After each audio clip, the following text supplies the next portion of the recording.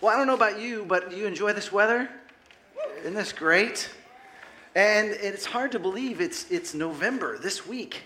I don't know about you, but this fall is flying by so quickly.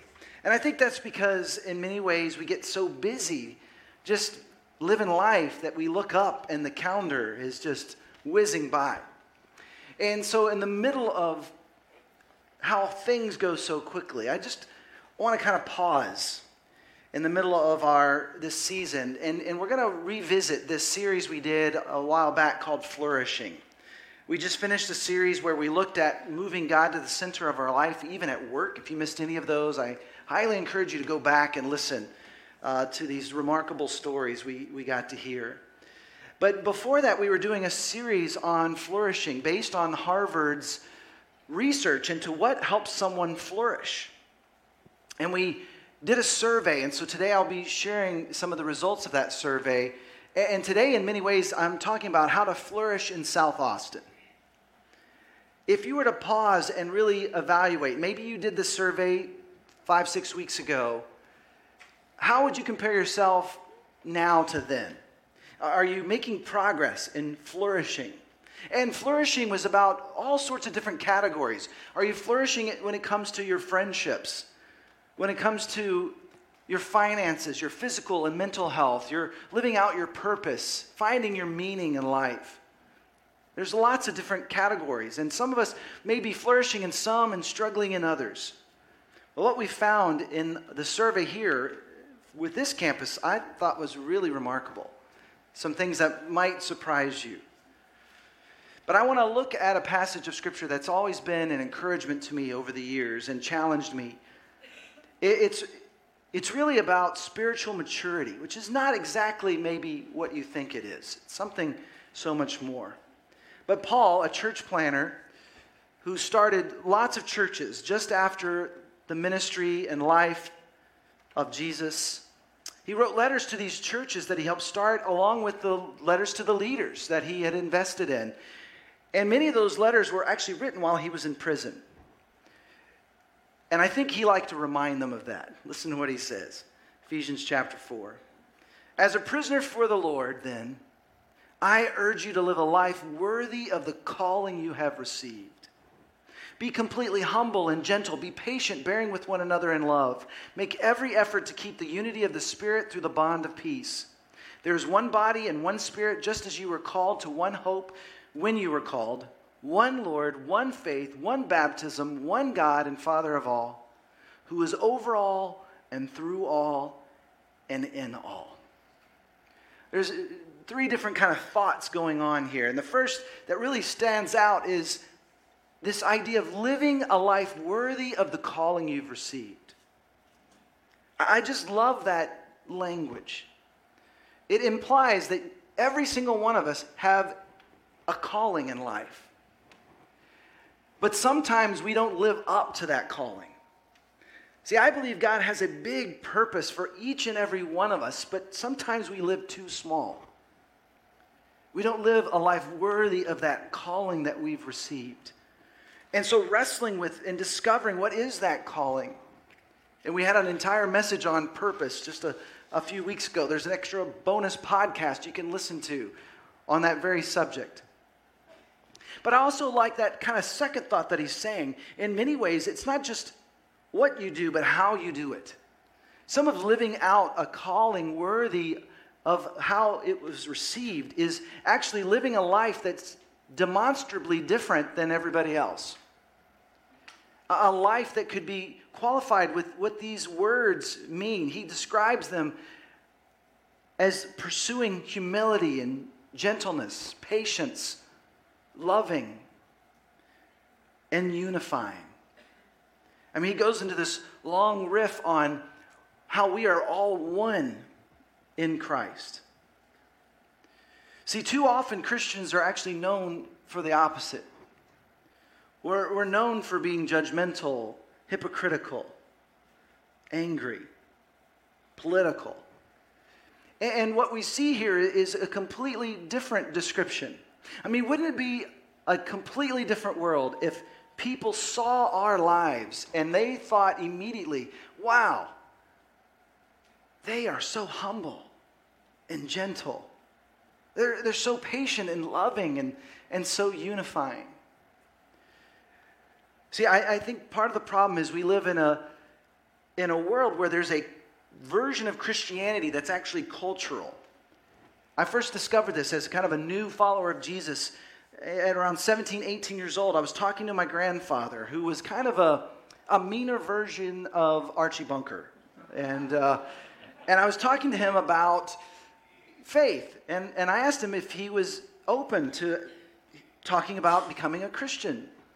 And he told me, I'm already a Christian. I'm an American. I said, that's not what I mean, Paw. See, there's a cultural Christianity, and I think that's what we see sometimes in the news. There are people who don't actually have a relationship with Jesus that call themselves Christian. And so as a result, they're not actually growing to become more gentle and humble and patient and loving and unifying. They're actually doing the opposite. But what if we could overcome that negative Christian stereotype by the way that we live, where we work, in our neighborhood, among our friends, among our family? And so before we kind of look at how do we allow God to transform us? How can we allow others to experience the best of us? How do we live a life worthy of the calling we've received? I want to just pause and kind of introduce some of the results of the study. So from 0 to 10, we were able to put in that range where we felt we landed. And in all the different questions, on all the different categories that I mentioned earlier, from 0 to 10, typically we scored ourselves as 7. That means we're not quite flourishing. 8 to 10 is like flourishing, and then some categories we were, but we're good. Now what's interesting, most of us that filled out the form were actually indicated that we follow Jesus, but there was something really interesting. Those who indicated they're not following Jesus, their average score for all of the different categories actually came out to be a 4. That means they're not close to flourishing. They're kind of just barely not miserable in these categories. Now, this is an important distinction to make, because you're here. If you're here and you're not yet following Jesus, maybe you're realizing that's what brought you here, is you want to flourish more in life. And there are certainly people who follow Jesus that aren't doing well in several of these categories. But I think part of this is just being very aware of where you're at, being open and honest with who you are. When we do that, we actually are in a position to make the changes necessary in our life. So one of the questions we dealt with was kind of our demographics, and just I know some of you might be curious, we are an increasingly diverse group. We can show that ethnicity chart. In a world that tries to divide us, it's pretty remarkable that Gateway South Austin is as diverse as we are. Many of you may have heard this years ago, but Dr. King, Martin Luther King Jr., said the most segregated place on the planet is 11 a.m. on a Sunday. That's not true of us.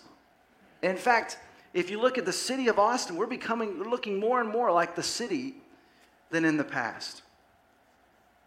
But we're not only different ethnically, but also spiritually. See, I want to just commend you, because it's easier to go to a place where everyone looks like you, everyone votes like you, everyone makes the same choices, but even more remarkable. And I think what we really need is to be part of a community where we can experience unity in the midst of our diversity.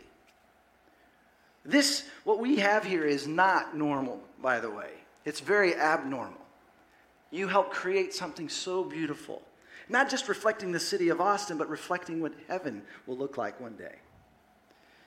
But the next slide, I want to point out something very interesting. I think if you can go to the next slide. Oh, sorry, that's a quote. That's right. Let me give you this quote from Harvard. The researcher said, people who attended religious services at least once a week were significantly less likely to die from deaths of despair, including deaths related to suicide, drug overdose, and alcohol poisoning. See, what's happening is this survey is kind of sharing with us where we're flourishing and where we're struggling. And the Harvard researchers were stunned to realize that part of what helps people flourish is they have some sort of religious experience in their life. It actually increases the chances of having a healthy relationship, to have physical and mental health, to be financially healthy, and to fulfill your sense of purpose. And I think it's because when we connect with God, or even in a pursuit of God, it connects us to this idea of hope. And the more we press in, the more we search, that we discover that hope has a name, and his name is Jesus. See, if you're here and you're not yet following Jesus, I want to encourage you, just keep pressing in. Just keep exploring God. Just come to him with an open heart and open mind. Because I believe you're on to something that I've discovered in my own life. The more I've grown to know him, the more I'm amazed that he loves me, that he has a purpose in my life. This spiritual status chart was what I wanted to show you next. At our campus, what stood out to me is that basically 3/4 of us indicated we follow Jesus, but 1 out of 4 of us, we're not there yet. And again, I want to commend you for coming and being a part of this community if you're not yet in that relationship with Jesus. 16% said, I believe in God, but I'm not actually following him, actively following him. Some would say, I'm not sure how I would answer that question. And then you also see that some indicate, I am curious about spirituality. And this is a place that you can come and explore God. And for a moment, I just want to point out the 3 out of 4 of us that say, yeah, I'm actually following Jesus. I want to just encourage you. Thank you for inviting your friends. Thank you for inviting your family. You know, the most common way people find us is through a personal invitation from someone they know. That is what usually gets someone here. You know what number 2 is? Google. Probably doesn't surprise you, right? But I'm telling you, if you have someone invite you and you Google that person or that place, you're more likely to come, right? Or if you Google something and then you hear about it at work, you're more likely to come as well. But still, the number one way that most people end up here is someone invited them. You're doing an amazing job at inviting people. And I can tell you, inviting my own neighbors and friends and family over the years, what I love about this community is I can invite them, but as soon as I do, they're no longer just my friend. They become friends with many of you. I know this place is so welcoming and encouraging. It's been so good for me and my family. See, I want to encourage you to continue to love rather than judge, to serve rather than shame, to welcome those searching rather than becoming a holy huddle like most churches. See, most churches, and maybe if you grew up going to church, your experience would have been like mine. I grew up in a place that was more like the upper room, right? The upper room is this time in the life of Jesus where he brought together just those who really believe. And it's an amazing experience, what we see in the scriptures. But the problem with an upper room kind of experience is that the person who's speaking and everyone who's leading assumes everyone's in the exact same place spiritually. And so they don't necessarily fill you in on what they're doing or why they're doing it. A friend of mine told me about his experience going to church. He'd never been to church before until he was a young adult. And he walks in and he doesn't understand why they had what we call pews if you grew up going to church. He just saw them as the benches you have at court. It's like, why are the benches like when you go to court? And then they all kind of walk to the front to take communion, and this is such a new experience. He didn't understand why was the guy wearing Hugh Hefner robes, and then he walks to the front, and the guy they kind of pass the chalice, the cup from one person to the next, and they're saying this sacred phrase of his body and blood given to you, take in remembrance of me, and they pass it, and he doesn't understand. The telephone game. So his buddy gets it, he doesn't fully understand, and he says to my friend, Dan, he says, take of the magic waters. And it was just so confusing. completely foreign to what he'd experienced, and he didn't know why things were happening the way they were happening. See, but what we like to think of, Sundays is more like the Sermon on the Mount. When you watch and read the story of Jesus, you discover that he would speak in places where there were disciples and also tax collectors and prostitutes. People who really believe and those who aren't necessarily welcome into the synagogue. That's why they would come and listen to Jesus when he was outside, a place that they felt welcome and safe. And I feel like that's a lot like us. I'm not talking about the career choices of the tax collector or prostitute, although if that's you, you're welcome here. But I'm talking in terms of some of us are devoted and we're following after Jesus, and we have for years, and some of us are still trying to figure this whole thing out. And what I love about this community is you are a safe place to do that. We also scored incredibly high when it comes to factors that lead to generosity. You give freely to help others along in their journey. But what also stood out to me was some of the ways that we are struggling to flourish as a campus. As I mentioned, 16% of us say we believe in God, but we're not actually following him. And I want to just commend you. If that's you being honest about where you are is really important. I think some people aren't honest about that, and that keeps them stuck. But I want you to know that God's inviting you into something really beautiful, something more meaningful. He's inviting you into a real relationship with him. Let's put up the domains rating chart. I want you to notice a couple things that stand out here. You won't necessarily understand the words here at the bottom, but let me just, if you see D3, that's the third domain. That has to do with meaning and purpose. And we actually scored really high. We have 56% of us are flourishing when it comes to understanding our something about doing things worthwhile in life. We're flourishing when it comes to finding meaning in life. But we're also flourishing, and this might encourage you, surprise you, when it comes to character. That's what D4, when it comes to character. We are those who promote good in all circumstances. We said yes, that's a way in which we're flourishing. What's interesting is we seem to have less overall satisfaction and less overall happiness than from other campuses. And this could be in part because 1 out of 4 of us is being honest that I'm not connected with God and I'm not really flourishing in my life. But in the category that all of our campuses combined scored the lowest is the one dealing with social relationships. And we happen to be higher than the rest. Notice in D5, that domain, only 23% of us say, yeah, I'm flourishing in my social relationships. Having healthy relationships, only 37% of us said that's us. Now, part of that could be because people are so transitory. I mean, I don't know about you, but I've had best friends who aren't here for very long.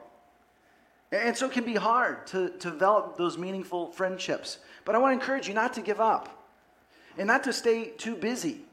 See, sometimes we just don't pause long enough to share a meal with friends. We don't take off a night from work to have people over. We spend too much time watching television, so it keeps us from joining a group at Gateway. But I want to encourage you, there are ways that you and I can grow in that. One of the things when we first moved here, we lived in Seattle for 4 years, in Los Angeles for 12 years, and then we moved here. It's almost been 12 years now. And I remember when we first got here, it felt very lonely. Austin, people are super friendly, but you can still feel very much alone in a crowd. And I remember trying to encourage my wife, because we had these friends who would come over every week, and we'd, make desserts and watch the TV show Lost. And we watched that for 7 years with them. That show just would not end. And I encouraged her. I said, sweetheart, what we experienced with them took 10 years to build, so we shouldn't expect it to be that way after 10 months. But see, there are certain things you have to do to be proactive in order to at least foster the possibility of healthy relationships. Which leads me back to that passage. Paul is indicating that in order to grow and become mature, there's a few key ingredients that might surprise you. Verse 7, but to each one of us grace has been given as Christ apportioned it. So Christ himself gave the apostles, the prophets, the evangelists, the pastors and teachers to equip his people for works of service, so that the body of Christ may be built up until we all reach unity in the faith and in the knowledge of the Son of God and become mature, attaining to the whole measure of the fullness of Christ. Then we will no longer be infants, tossed back and forth by the waves and blown here and there by every wind of teaching, and by the cunning and craftiness of people and their deceitful scheming. Instead, speaking the truth in love, we will grow to become in every respect the mature body of him who is the head, that is Christ. From him, the whole body, joined and held together by every supporting ligament, grows and builds itself up in love, as each part does its work.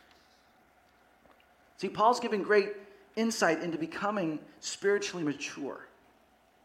Now, I kind of grew up assuming that maturity, when it comes to spirituality, means you memorize chunks of the Bible.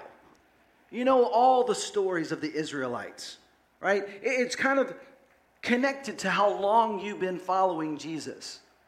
But actually, that's not maturity at all. Maturity has very little to do with whether or not you can win a Bible trivia contest.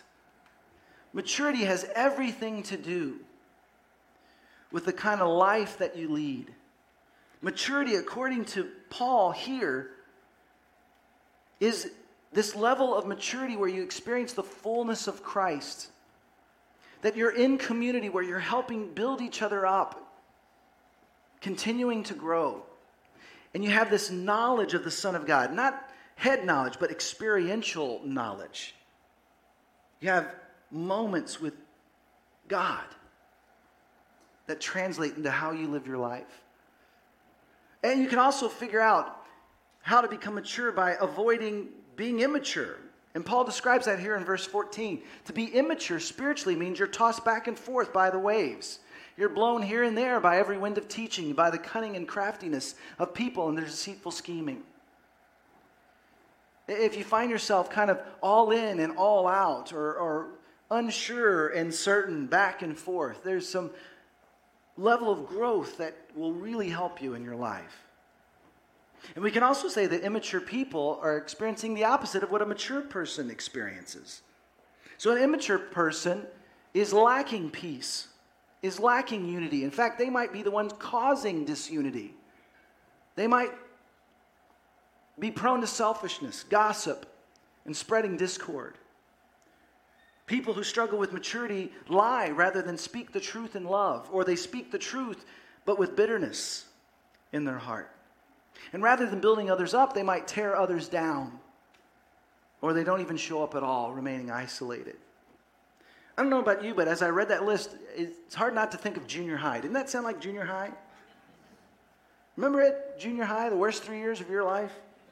Maybe some of you 4 years of your life? I'm not sure.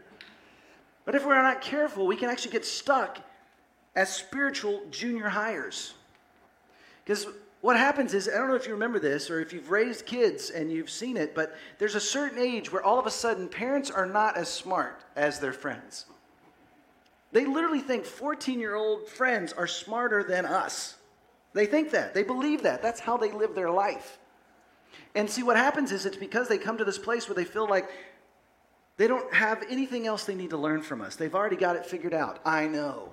You ever heard that before? I know. Right? And so what happens is spiritual junior hires are in the same place. They feel like they already figured it out. They've already arrived. But what happens is we get into a place where we're too proud to ask for help. We're too proud to even see the areas in which we're stuck. Too proud to trust God or trust others. So instead we try to control our circumstances and the people around us. See, here's what's happening. We grow at different rates. And this happens physically, right? When you're in junior high, have you ever seen those kids that have like size 12 shoes and they're 4'8"? Or they have giant adult teeth with their little baby face, right? Our body grows at different rates, and the same is true for us spiritually. See, I think some of us might have matured in some areas and might be less mature in others. Right? We may be great at hearing God's voice, but we still have a lot of work when it comes to forgiving others. We might be great at serving people in need, but we still have a lot of work to become generous. See, the problem is some of us feel like we may have arrived. We might think we're more mature than we actually are. And when we find ourselves there, that's when we're actually stuck. And when we're stuck, we can blame others. We blame our life group leader, our ministry leader, our parents, our pastors, or even God. But if we go back to the first things that Paul said, we just humble ourselves. Ask God to speak to us. Ask Him to give us an open heart and open mind. We might start listening to people that maybe we stopped listening to, allowing others to help us see those blind spots that we may be missing. And what helps us become mature, what we see is this experiencing God and serving in community. And what results is this, verse 13, we attain to the whole measure of the fullness of Christ. What do you think that means? I can't help but think that all of the peace and the joy and the love and the kindness, the goodness, the faithfulness, the gentleness and self-control that comes to us from the Spirit of God, they're called the fruit of the Spirit. And they could actually be used to describe the character of God who walked among us. His name is Jesus. See, you and I have access to the fullness of Christ, the promised one, God in human form. We can have access to all of His character traits, all of the fruit of the Spirit. Now, we might catch glimpses here and there, but according to Paul, we can experience the whole measure, the fullness of Christ. And to experience that requires being willing to connect with other people, to allow them to equip you, to be part of equipping others, to serve others using our spiritual gifts. See, serving others with others actually helps build us up. You cannot obey God's word in its entirety and experience His promises in isolation. We need to be in community. Now, community can be hard because people are very difficult, if you haven't noticed. But sometimes what happens is when we're hurt by others, we can actually build a protective wall around our heart. But the wall meant to protect us can actually keep us from experiencing the love that we actually need. See, too often we settle for isolation. And when we do that, we're settling for less than what God has for us. Maybe we've gotten too busy doing good things that we're missing out on the great things that God has for us. Or maybe we've gotten into some bad habits. We used to be more engaged than we have been over these last couple of years. Or I wonder if some of us might have JOMO. Have you heard of JOMO? You probably know FOMO. That's the fear of missing out. That's important to know that that's what drives you sometimes, because you might need to work on having healthier boundaries, like learning to say no, not just doing things so you don't miss out. Well, for some of us, that's not the problem. Fear of missing out is not the problem. Our problem is we have JOMO. That's the joy of missing out. We love it when a meeting gets canceled, when a party is postponed, when somebody that we hadn't even bought the gift for yet calls and says, sorry, we got to cancel, I'm sick.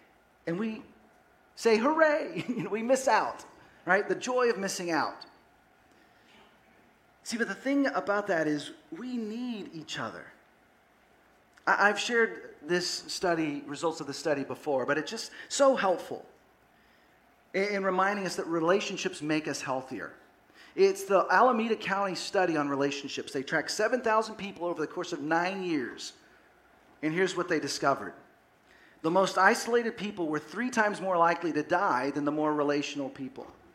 When someone had bad health habits but strong relational connections, they lived significantly longer than those who had great health habits but were isolated.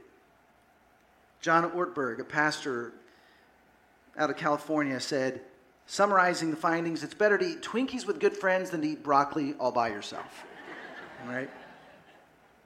Or in a book called Bowling Alone, Harvard researcher Robert Putnam said, if you belong to no groups but decide to join one, you cut your risk of dying over the next year in half.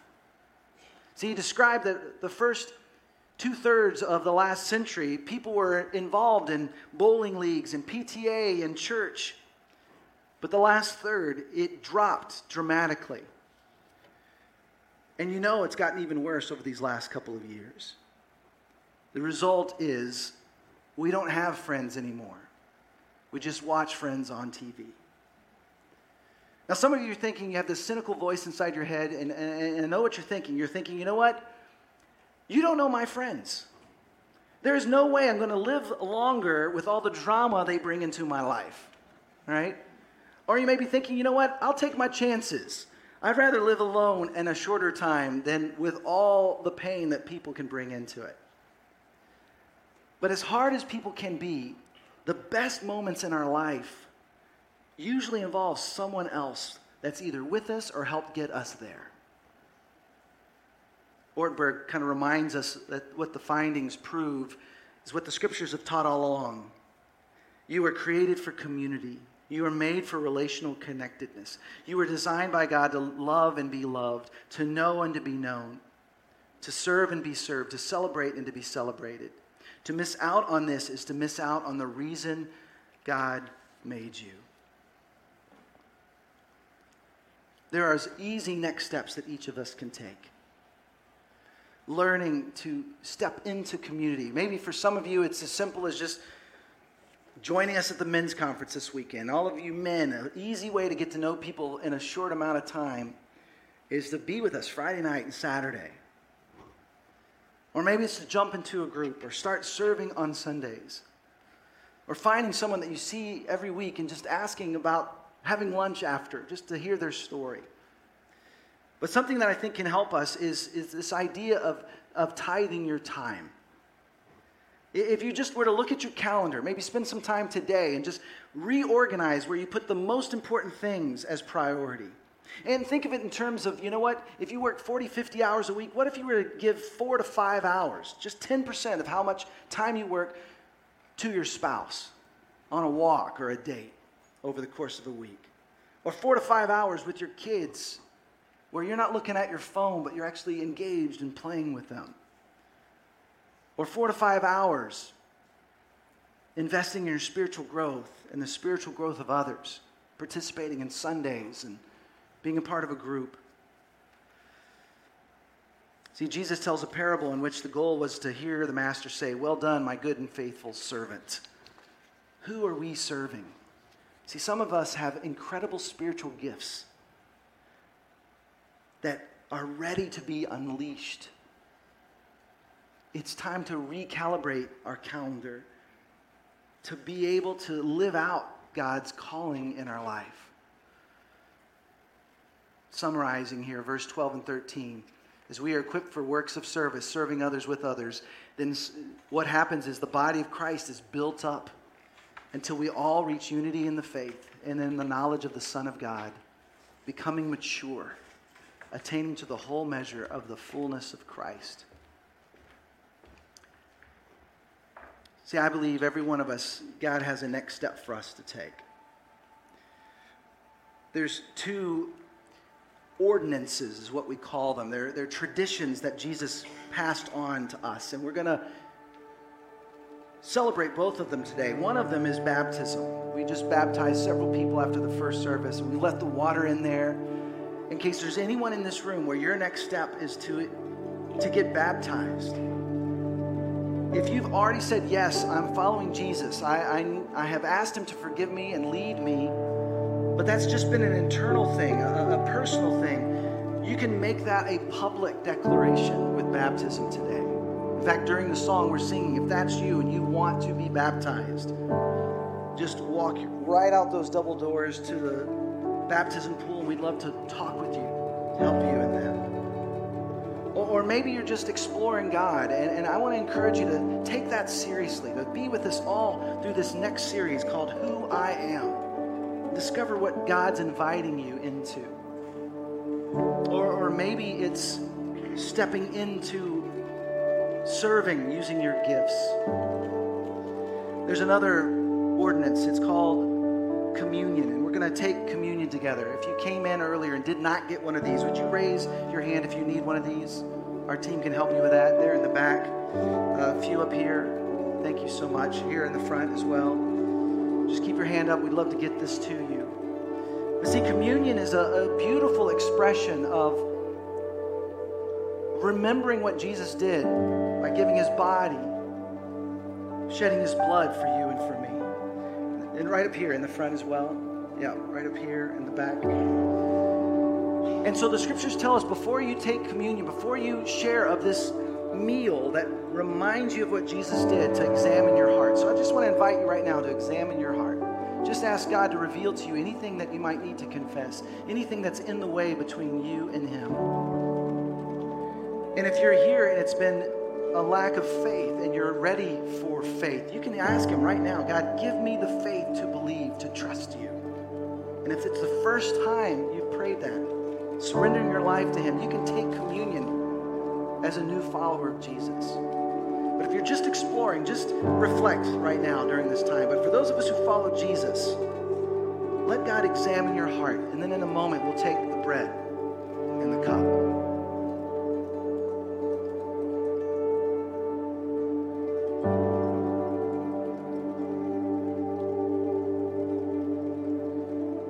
Heavenly Father, thank you that we are not alone, that you are with us, and that you invite us into community, into a church family, to help each other along the way.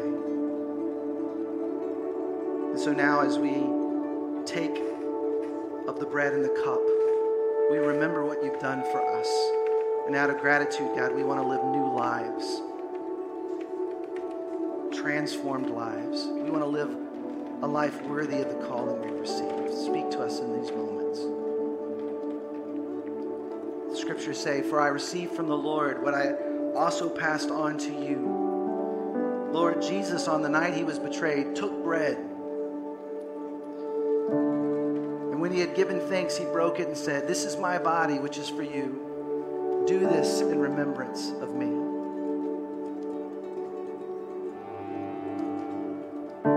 In the same way, after supper, he took the cup, saying, this cup is the new covenant in my blood. Do this whenever you drink it in remembrance of me. For whenever you eat this bread and drink this cup, you proclaim the Lord's death until he comes. I want to invite you to stand with us. We're going to sing a song that uses the imagery of chasing the wind. The wind is like the Spirit of God. What if we became people who lived lives led first and foremost by the Spirit of God, loving and with humility serving in this community, building others up, allowing them to build us up. Just allow this song and these moments during this song to help you discover your next step. And if that next step is baptism, just a reminder, write out those double doors to the baptism pool. We'd love to meet you there. Let's connect with God during this song and sing together.